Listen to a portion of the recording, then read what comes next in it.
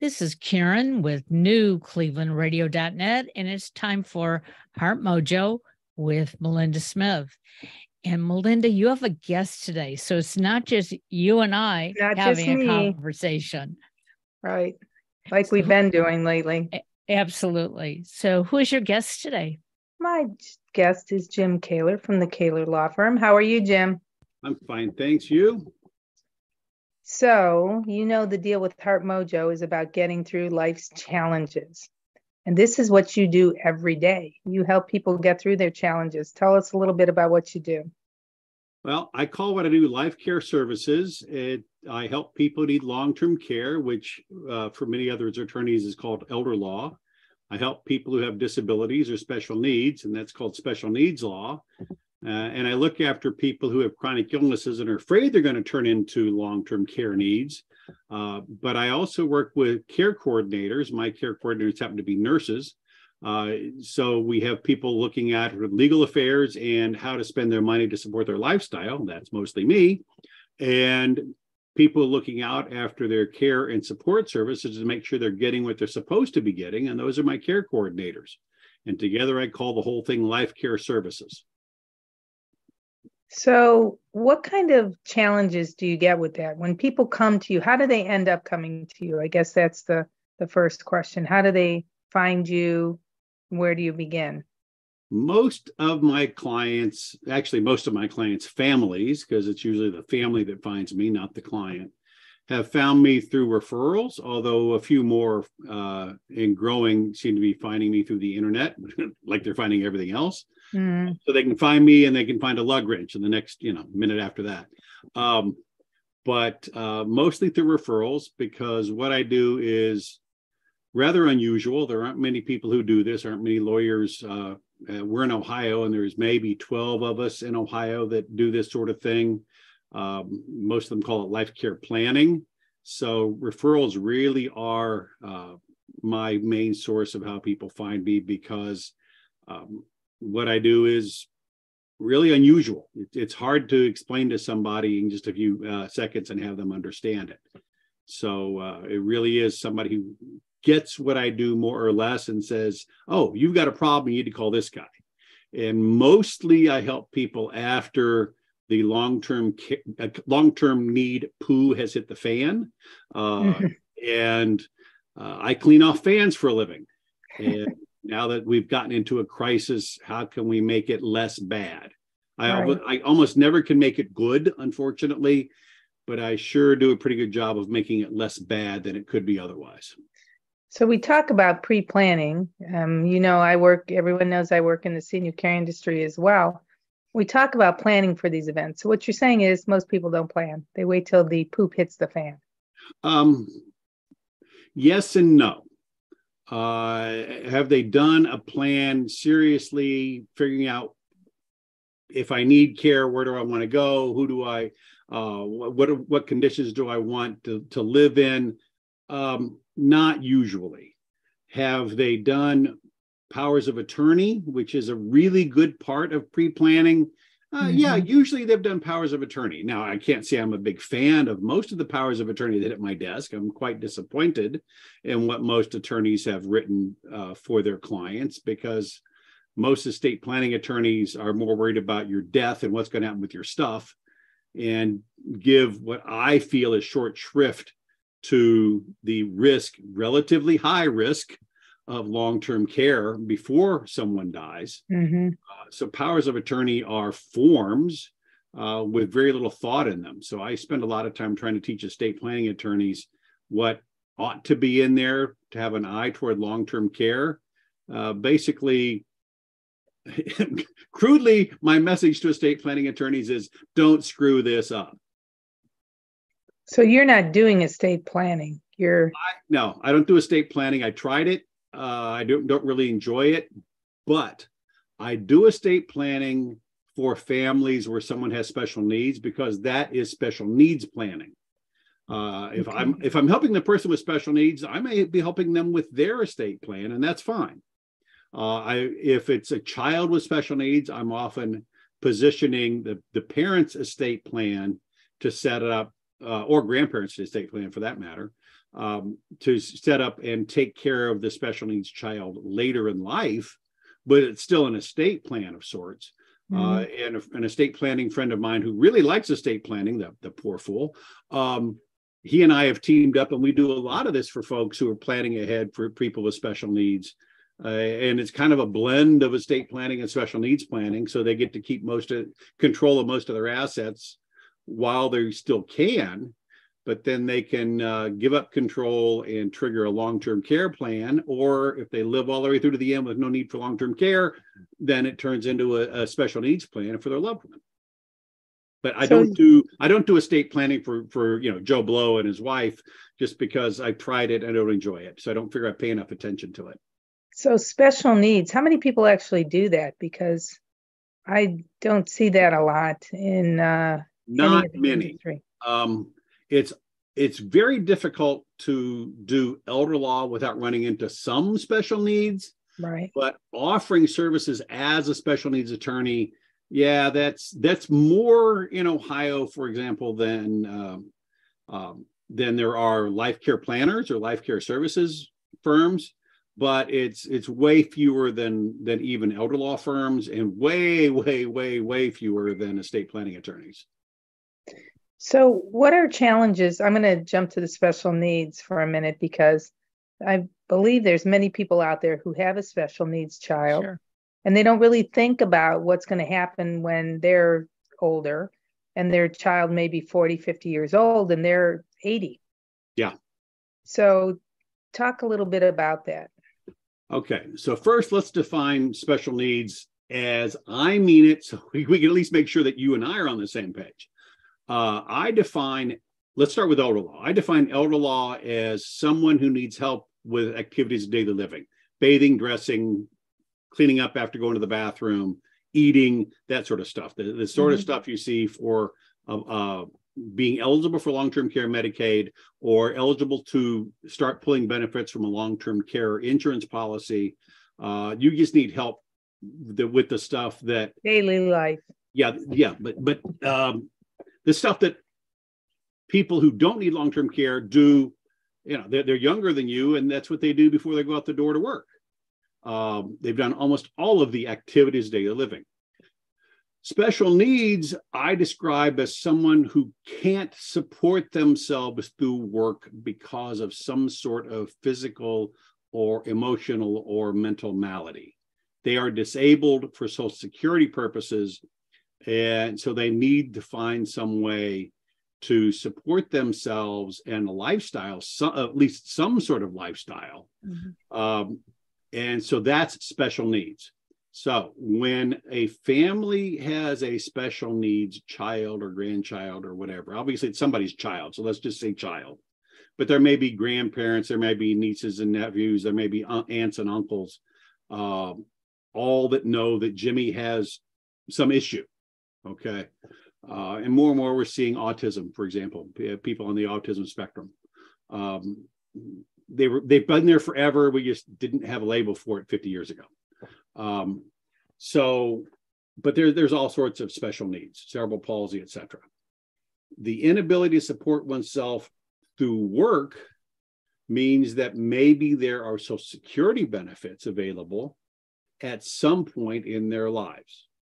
If they are not yet 18, but they have parents, guardians, grandparents, someone with whom they are living, then that homeowner, let's just say it's the homeowner where they live, whoever it is, may have his or her assets and income deemed to the minor person with disabilities. So SSI, supplemental security income, may not be available. But once they turn 18, now they don't have the ability to work because of their disability. And they become eligible for supplemental security income. Or they had some work experience and a disability arose, car accident, for example, or they had something that they've had their entire lives and it simply grew worse and worse and worse over time. And now they can't work. And if they have enough of a work history, they can get Social Security disability income. which is based on their own work history. And they can support themselves somewhat that way, depending on the amount of SSDI payments. There's a huge difference there. People on SSI cannot have more than $2,000 in assets, and they cannot work enough. They cannot work so much that they make what's called substantial, that they perform what's called substantial gainful activity. And I don't remember the exact number, but it's roughly $1,200 a month. If they can earn $1,200 a month gross, or over whatever that number is, and 1,200 is the ballpark, but it's not that even a number, then they aren't disabled because they can perform substantial gainful activity. So $1,200 a month isn't much money. No, it's not. That is entirely true. And the maximum SSI benefit is $841 this year. It'll increase next year, December to January, 22 to 23. But $841 a month isn't much to support themselves. So the family may want to. Somebody was trying to call me through Facebook. Sorry about that. I wonder what that weird sound was. The family may want to set aside money for them that would allow the person to have more of a life. I hate to put it that way, but that's probably the way to put it. And they can set it aside in a way that can benefit them in a trust. And if they have a trust set up properly, then the person will not lose their SSI benefits. If they get money from an inheritance, they're not going to lose SSDI. SSDI is not tested that way, but SSI is. In addition, they may rely on low-income Medicaid for their health benefits, or if they get SSDI, they can get Medicare. But if they rely on SSDI, they don't want to lose that medical coverage either. So family can set up a trust so that money from an older generation, someone closer to the roots of the family tree, can leave money set aside for the disabled family member without the disabled family member losing benefits. And if it was never the disabled family member's money, then after the disabled family member dies, it can then go to anyone else or any charity or whatever the original donor wishes to designate. But if this comes from the disabled person's own money, we call it a first party special needs trust. It has to attempt to repay Medicaid first, for whatever Medicaid paid for them. That is a first party special needs trust and has what's called a Medicaid payback clause in it. And it has to have such a clause, otherwise the contents will be counted against the person and counted as their assets for SSI eligibility and Medicaid eligibility purposes. So the idea of planning ahead for a loved one with a disability is figuring out how to put money or other assets aside for them without their losing benefits. Because with special needs, we're potentially talking 30, 40, 50, 60 years of a life in which they may not be able to support themselves very much at all. So we're looking for other means of support. So anything we can muster, meaning government benefits and family money passed down, is going to benefit this person for what could be a very long life. It's so complicated. I mean, if someone didn't have you to help them navigate, I don't know how they'd get through it. So I can't help but grin at that, because in my second semester of law school, my criminal law professor said, complicated, right? Complicated is good. If it were easy, they wouldn't need us. That's true. That's true. You know, the sad part is when you have a special needs child, at least it was in our case, we went through so much money in the beginning because we couldn't get insurance for him. And so then when we thought that we needed to start planning, we had estate planners who looked at us and said, why don't you have any money? And it was like, I can show you where it all went. And sometimes you're made to feel like you are not a good person and not a good parent, yet you were doing everything you needed to in the early stages. Yeah. And another reason I don't do estate planning. I got into this. I got into long-term care because I had experience in my own family that made me want to help folks in that situation. And that kind of grew into special needs because I bumped into families who needed it. And I have some a special needs loved one in my family, but probably pretty high functioning. So I'm not sure it's going to be enough to call special needs. Right. But still, the feeling is there for these folks. And you have no reason to feel bad, but I understand people making you feel bad because the estate planner wanted to plan for more so they could charge you more. Sorry, just being crude and cruel, but that's my gut feeling to that reaction. But bless you for making that effort. And pre-Obamacare, because they could not be health insured, that was a huge struggle. Obamacare is not a panacea, but it is a great improvement for anyone with pre-existing conditions. It is a sea change for those with pre-existing conditions. Absolutely. Definitely true for me, coming from that cancer background, for sure. So what happens to the person who comes to you and they don't have assets? How can they be helped for the future? Do you talk to them about group homes, someplace for them to live, things like group that? Homes. We can talk about housing for them, but we're really looking for stuff that will be supported through SSI, Supplemental Security Income, which is the Social Security, the piece of Social Security that pays people who have a disability but don't have a work history that's either recent enough or big enough to have enough income that reaches $841 a month, okay, through SSDI payments. So if they can't reach $841 a month through SSDI, then they're eligible for SSI, assuming they are disabled. So we've got $841 a month at most to use to take care of this person. So it may be group homes. It may be finding them, if they qualify for county support through Department of Development on Disabilities. There's a lot of resources there, but there are also lots of charitable resources. Many of them are kind of ailment specific, but some are not. And it's a matter of mustering what makes sense for this person. And it may be something that's not necessarily ailment specific at all. It may be they have special needs, but they're also homeless. So it may be homeless shelter kind of things. They may be a veteran. So we have veterans things to turn, veterans opportunities to turn to. But it's not a great world out there for people without some sort of resources, but they still need help. So we do our best to muster what we can for them. Can you help somebody if their parent was a veteran?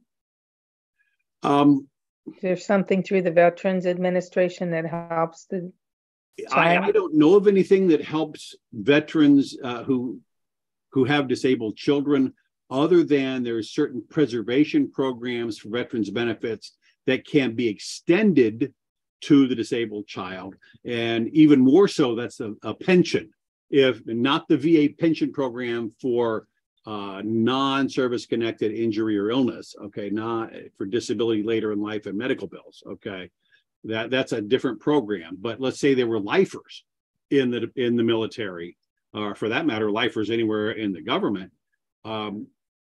Government pension programs can now, if you set them up appropriately when making choices to take your pension, can divert some money after the pensioner is gone to a special needs dependent. So there's some opportunity. There's some opportunity. It's pretty limited because the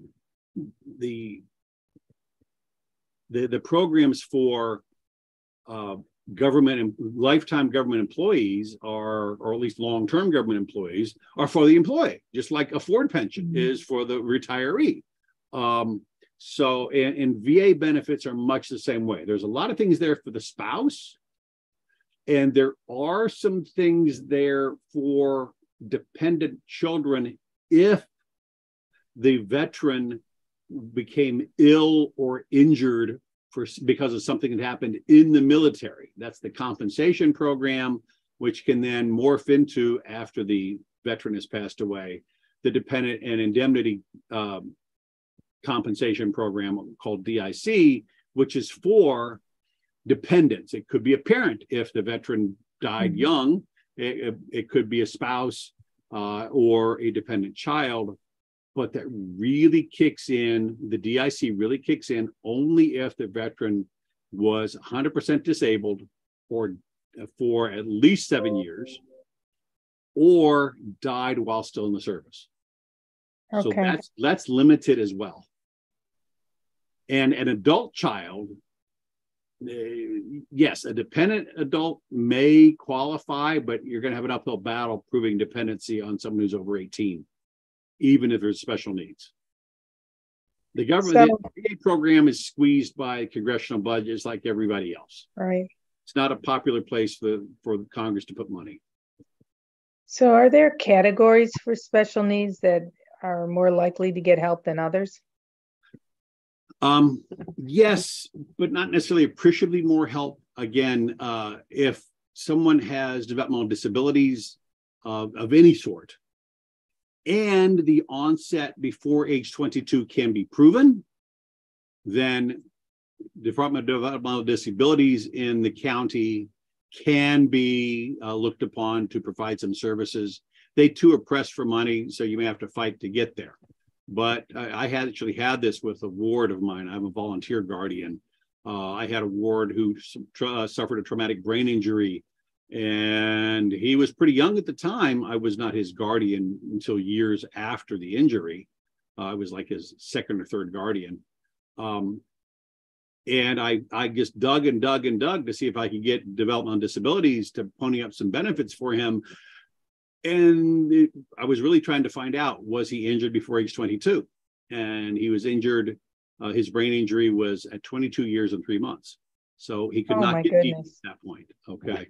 So you lost out on that. Yeah. There are, because through the Milestones program and Autism Speaks program, there are benefits for people on the spectrum. They are mostly programs, not cash benefits, but educational programs are awesome. And that obviously is ailment specific to people on the spectrum. There's what used to be called here in Cleveland United Cerebral Palsy. I can't remember what they call themselves now, but that was cerebral palsy focused. But there are very few government programs that are aimed at specific maladies unless the government caused it. For example, Native Americans whose ancestors have been pushed around the country, or Agent Orange exposure in Vietnam. And now currently, I mean, you're seeing the advertisements all over TV if you bother to watch television for claims for those subjected to water contamination at Camp Lejeune. So are can't those miss that if you watch TV, that's for sure. Yeah, you can't miss it if you watch TV, because once the fund opened up, boy, it was just, you get blitzed with it. It's just crazy. But there is a fund there. There's also a special program under the VA several special programs under the VA compensation program, and particular exposure to toxins in the field that include Camp Lejeune, burn pits at far-flung military bases as a way to dispose of trash, and then the chemicals that come off of that, and oil well fires in the Desert Shield, Desert Storm era that were set by the Iraqis as they retreated. So all those are toxic air exposures, for example. So there are special programs for that, but those tend to come out of military service. So that is more VA practice or elder law practice than it is special needs. But there are lots and lots of charities, and it's one maybe that supports this particular person's particular ailment that may make a fit. But government programs, there aren't many of them that are ailment specific. At least not that I've run into. I will admit, I do far more elder law than special needs law, and I haven't had to dig into a special government program for a client yet. So do you come across somebody who crosses both elder law and special needs? Yes, yes, I do. And it really tends to morph into long-term care stuff, elder law, simply because long-term care Medicaid provides more benefits. But the long-term care Medicaid program has lots and lots of different variations. We call them waiver programs because the basic long-term care Medicaid program is you are in a nursing home and need nursing home care in a nursing home. And every other variation on that, you need some sort of long-term care, but you're not in a nursing home. That's a waiver. It's a waiver of your need to be in a nursing home. So assisted living is a waiver, not necessarily a special needs waiver, but you can be in assisted living and get Medicaid. But there are at least 20 different waiver programs that are pointed at people with special needs. Level 1, choices, home care, all sorts of them. Some of them there's a mishmash of benefits, some educational, some vocational. It really depends on the person's needs and which one fits best. But again, not ailment specific. And it is kind of a morph of special needs law and elder law because the qualifications for long-term care Medicaid are the same if you are trying to, other than being in a nursing home, are the same if you're in a nursing home or if you're trying to get some sort of special needs waiver through the home care waiver, for example, or the choices waiver. So there's a blend there because the qualifications are the same and the need to be poor enough to qualify, as he's furiously making air quotes, is the same in long-term care Medicaid and these special needs waivers. And for the same for assisted living waiver, which is not a special need, but just a nursing home light sort of situation. Who does these evaluations? Who determines, what kind of needs you really have? Well, it's kind of a how much need do you have determination. It's called a level of care assessment, although that's kind of the overarching concept. In a nursing home, it's got one name, and assisted living, it's got another name, and trying to stay home, it's got another name, but they're still all the same thing. Do you need help at activities of daily living, or do you, bathing, dressing, cleaning up after toileting, or do you need help with one of those in medication management? Are you at risk to yourself and others if you aren't in a secure environment? So generally that decision is made in Ohio anyway, by the Area Agency on Aging or whatever. There's a couple of places where they don't call it the AOA, they call it the Passport Administrative Agency. They're the same thing, just different names in different parts of the state. And except for the nursing home, when it's a long-term care, assisted living, home care sort of thing, not the home care waiver, but the passport waiver for nursing home type services, but at home. Those are the determinations. The assessment is actually performed by the Area Agency on Aging. In nursing home, it's performed by the nursing home, but then blessed by the Area Agency on Aging. But if it's one of the other waivers, it's going to be the appropriate government agency, Department of Developmental Disabilities, for example. It might be the Department of Mental Health. So it's really which waiver program are you pursuing if it's not a straight up long-term care need, a bathing, dressing, toileting, etc. Right. But there is for the long-term care ones, they all go through the Area Agency on Aging because long-term care needs are assumed to be, just in most of the times they are, age-related, but the others may go through DD or mental health. So when I was a student at Cleveland State in psychology, I had a placement at a nursing home. And there was a young woman there who looked to be 8, but was more like 28. And she was left there. Oh. Who advocates for them? Is that something that you can be a guardian for? Do they come to you for that? How does that person get taken care of? Okay, if the person cannot take care of himself or herself, or is not yet 18, then a guardian is appropriate. They may not want a guardian. They may fight back against that. And they may not be so bad off that they need a guardian. Who's they? You mean I'm patient? talking about the person who is alleged to need a guardian. Yeah, she was non-communicative. She just laid there. Okay, so now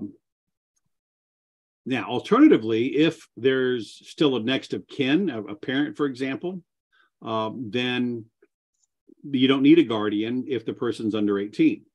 If they're over 18 and advocacy is getting done, then don't get a guardian, because all you're doing is inviting a hemorrhoid.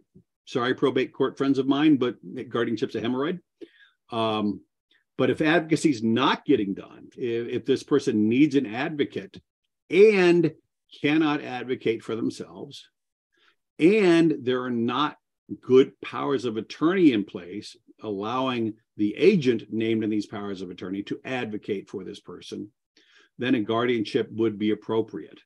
I'm not going to make the judgment, from just blanket that everyone who looks like they need a guardian is going to get a guardian, or everyone who looks like they need a guardian actually is so bad off that they need a guardian. That is a question for the probate court, and it is a huge judgment question subject to second guessing left and right, but the probate court has that job. Right. But you'd need somebody to volunteer to be the guardian. If the person has money, there are lawyers ready to be guardian to collect the fee out of the money. Mm-hmm. And they are friends of the probate court to make darn sure the probate court knows they're available to help. If there isn't money, then you may have to try to point these folks at someone who volunteers to do this stuff. Summit County, where I'm a volunteer guardian, has relatively active, pretty active program. That's just we can't find enough guardians. Mm-hmm. I don't think that any county that has a volunteer guardianship program can find enough volunteers. Cuyahoga County has a program. I don't think they call it volunteer guardians, but there's something in Cuyahoga County. Medina County has a volunteer guardian program. And I know that other counties are pursuing it or already have it set up. I don't know that all 88 counties in Ohio are doing it, but boy, I sure hope they are. I hope they're following the lead of the counties that have them. But they're struggling to find guardians too. So anyone listening to this, if you're looking for a way to help somebody to participate in the community and give back, please consider being a volunteer guardian. There are lots of other opportunities for you to volunteer, but this is one where you are helping one person. You get to meet who they are. You get to see the benefits of your work, of your volunteerism, and you may make a great connection. And you really feel I'm helping this person out. So I've got 3 kids right now. Tell the people listening what's involved in being a guardian, because I think that's part of it, that people are unsure of what that means. And you took the words out of my mouth. I was going to say, hey, put your plea out there for that. So tell them what's involved. Okay. If you were considering being a volunteer guardian, then chances are you're not going to have to do much with money, because volunteer guardian programs are not going to find volunteers if they had to go through all the hassles of monitoring money to the satisfaction of the probate court. So the volunteer programs that I know about have volunteers that only are guardian of the person. So they are making healthcare decisions. They are following up to make sure that the person is, if they need shoes, they're on the social workers at the nursing home or the social worker, their case managers through their home care visits. That hey, this person needs shoes, that sort of thing. I try to visit at least once a month. I've had to skip a few months because of COVID lockouts, because my wards are all in a nursing home. But I try to visit at least once a month and check how they are. Mine are relatively non-communicative. I'm not sure that I'm sure there's one who doesn't really recognize me, and I'm not sure any of the 3 of them really understand that I'm their guardian, what that means. But you visit somebody, you make an annual report to the court of, are they doing okay? Do they need to be in a different place? Is the place that they are okay for them? And who's the doctor? And a lot of this, once you've done a report, assuming there's no change, then you can do the same thing over and over each year for the most part. But the big thing is simply visiting and checking on them. And if there is a problem, either being a jerk about it and advocating for them yourself, or getting in touch with your contact at the probate court and having the probate court be the heavy. Now, before getting the court involved, it needs to be pretty big because the court's pretty tapped for time. But I can be a bit of a jerk sometimes, so I generally do my own advocacy. I try not to be a jerk, but if you cross me, we're going to have a problem. Let's face it, I'm a lawyer. Okay, I believe that. Because you got to put on my I'm a jerk lawyer hat. So I sometimes have to put on that hat.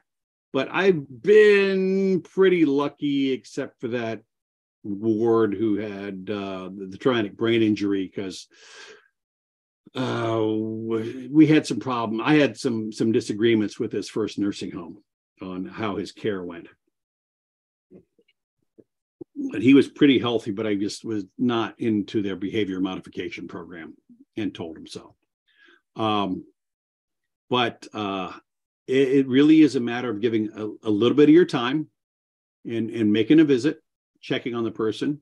I know some of with past wards, I've had a really close connection. The 3 I've got now, they're all suffering from dementia, and they really don't grasp who I am when I walked in, and they still don't grasp who I am a year later.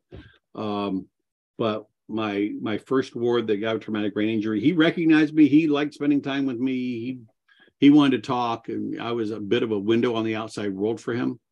And I know another friend of mine who's a volunteer guardian. She goes and they play music together, and her kids know her ward. She really feels like she's involved with him, and she really is. She's great. She'd be a wonderful volunteer. She is a wonderful volunteer guardian, I'm sure. And so you can have something very, very rewarding and a personal connection, or if, like mine, have become kind of a service for somebody who doesn't have anybody else. Mm-hmm. But it's still fulfilling. Well, it takes a special person to want to do that. And it's only a little bit of time. There's no money involved, right? You're just giving up your time. There's a little bit of money involved. If they're poor enough not to need a guardian of the estate, there's still some money because they've got some money coming in, even if it's just through SSI. And generally, they don't spend it all each month. So you occasionally have to tell the nursing home, hey, they're over $2,000. What are we going to do with this to keep them on their Medicaid? But what I meant is, but you don't have to report to the court about it. But it's no money on your part. Oh, no. You're volunteering. Yeah. If you choose to buy a gift for your ward, then that is some money, but there's no personal money obligation involved whatsoever. It's just your time. Mm-hmm. Which in my book is more valuable than money. Yeah, that's true. You always get more money. We're not going to have any more time. That's absolutely true. Karen, do you have any more questions related to that? Because I didn't expect to go to this, but I think it's really important, specifically at this time of year. People are very lonely going into the holidays. So to have somebody who's willing to come and visit and spend some time with you means a lot. Well, and I also understand in the last couple of years, to be a guardian, you now have to take some classes. I know I have a friend who had a disabled daughter, and when her daughter turned 21, the court was going to assign a guardian, even though the mother has been doing a great job, and she had to go through training. Is that still going on? Yeah. That grew out of abuse of the system by some of those lawyers that I talked about that are just hanging out at the probate court waiting to become named a guardian and getting fees by doing that. Some of them had so many wards that they couldn't visit them even once a year. Wow. So they were getting rich off this. And I don't mind them getting rich, but you got to perform the service. You got to be a real guardian. You got to check in on your people. So those classes came out as one of the responses to that, because there was a scathing article in the Columbus Dispatch about how guardians were really abusing the system and not providing much in the way of involvement with their wards. And that was fair. Now, I know some counties will waive the guardianship training for family guardians. Some counties will not. And those that have waived it may have been slapped on the wrist. I don't know. Some counties will allow volunteer guardian programs to have alternate training programs. For example, my volunteer guardian program here in Summit County has a training of some sort. I think I've seen a notice almost once a month. I don't think we're doing anything in December just because December is so crazy anyway. But we are doing something for the wards. We have actually this week we are gathering donations of items to put into goodie bags for the various wards, and I have to pick mine up on Wednesday. They're being put together Wednesday, and I'm hoping to be able to pick them up that day. So that's pretty cool. But that's I think in lieu of training that we are doing that this month. But there's a training at least once a month. Or even twice a month, but it may be the same training. And I think the probate courts have generally accepted that in lieu of the class. Have it. But yeah, it is there. It's not horrible.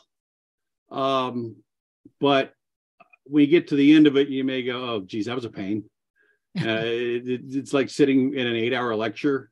But it's an effort to have guardians understand more of what their obligations are. Sure. Because they are guardians, paid or not.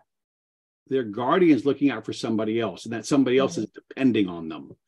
So, yeah, it's a pain to have to take the training, but imagine the pain of a ward who doesn't really have a guardian looking out for them. I'll take that trade. Right. Absolutely. So, Jim, I can't believe we're already almost 45 minutes into this conversation. Me, I could talk forever. We could. And lawyers can too, by the way, but you let me do it this time. Yeah, I know. So tell everybody how they can reach out to you if they need more information, if they want your services. How do they reach out to you? Okay. My tagline is protecting seniors and people with special needs. So my website is a shorter version of that, protectingseniors.com. If you want to email me, you can email me at james@protectingseniors.com. But my website and my blog is protectingseniorsnews.com. Each of those sites has a contact me page that I think is working at the moment. I mean, it's a website. It comes and goes as it pleases. But that's the easiest way to reach me. You can try to call, but like everyone else, I'm not necessarily ready to answer the phone at the moment. So email is definitely the easiest way to find me. Okay.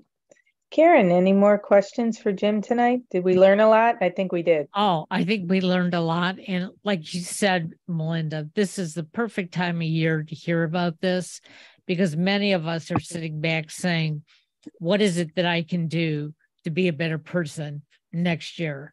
And I didn't even know that people were in need, that we didn't have enough guardians. And that's a wonderful thing to be able to share this time of year. Absolutely. Well, thank you, Jim. I appreciate you being on. Thank you for the invitation. You do awesome work. I feel that way. Thank you, Melinda. You're welcome. Thank you, everybody. And to all of you who were listening to this live tonight, feel free to contact us and let us know if you have any more questions for Jim. You can get them.